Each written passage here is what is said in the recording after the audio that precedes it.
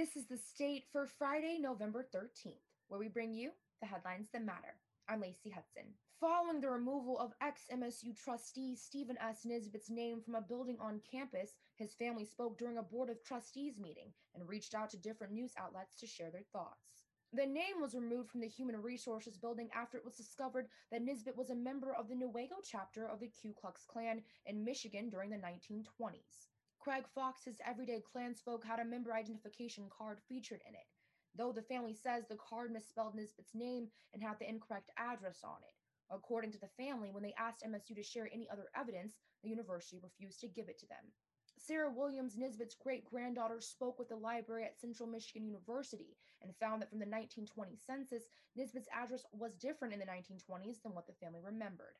The clerk at the library also told Williams that the misspelling of his name on the ID card could be because somebody else filled out the card for Nisbet. Williams said that her great-grandfather didn't know he was joining the KKK because the organization disguised itself as a charitable organization. Case numbers are skyrocketing in Michigan, and the curve that had previously been flattened is now a straight line moving up, Governor Gretchen Whitmer said in a press conference on Thursday. Hospitals are nearing capacity and are burning through their personal protection equipment that have been provided to them. Last Friday, the state recorded its 200,000th case of COVID-19.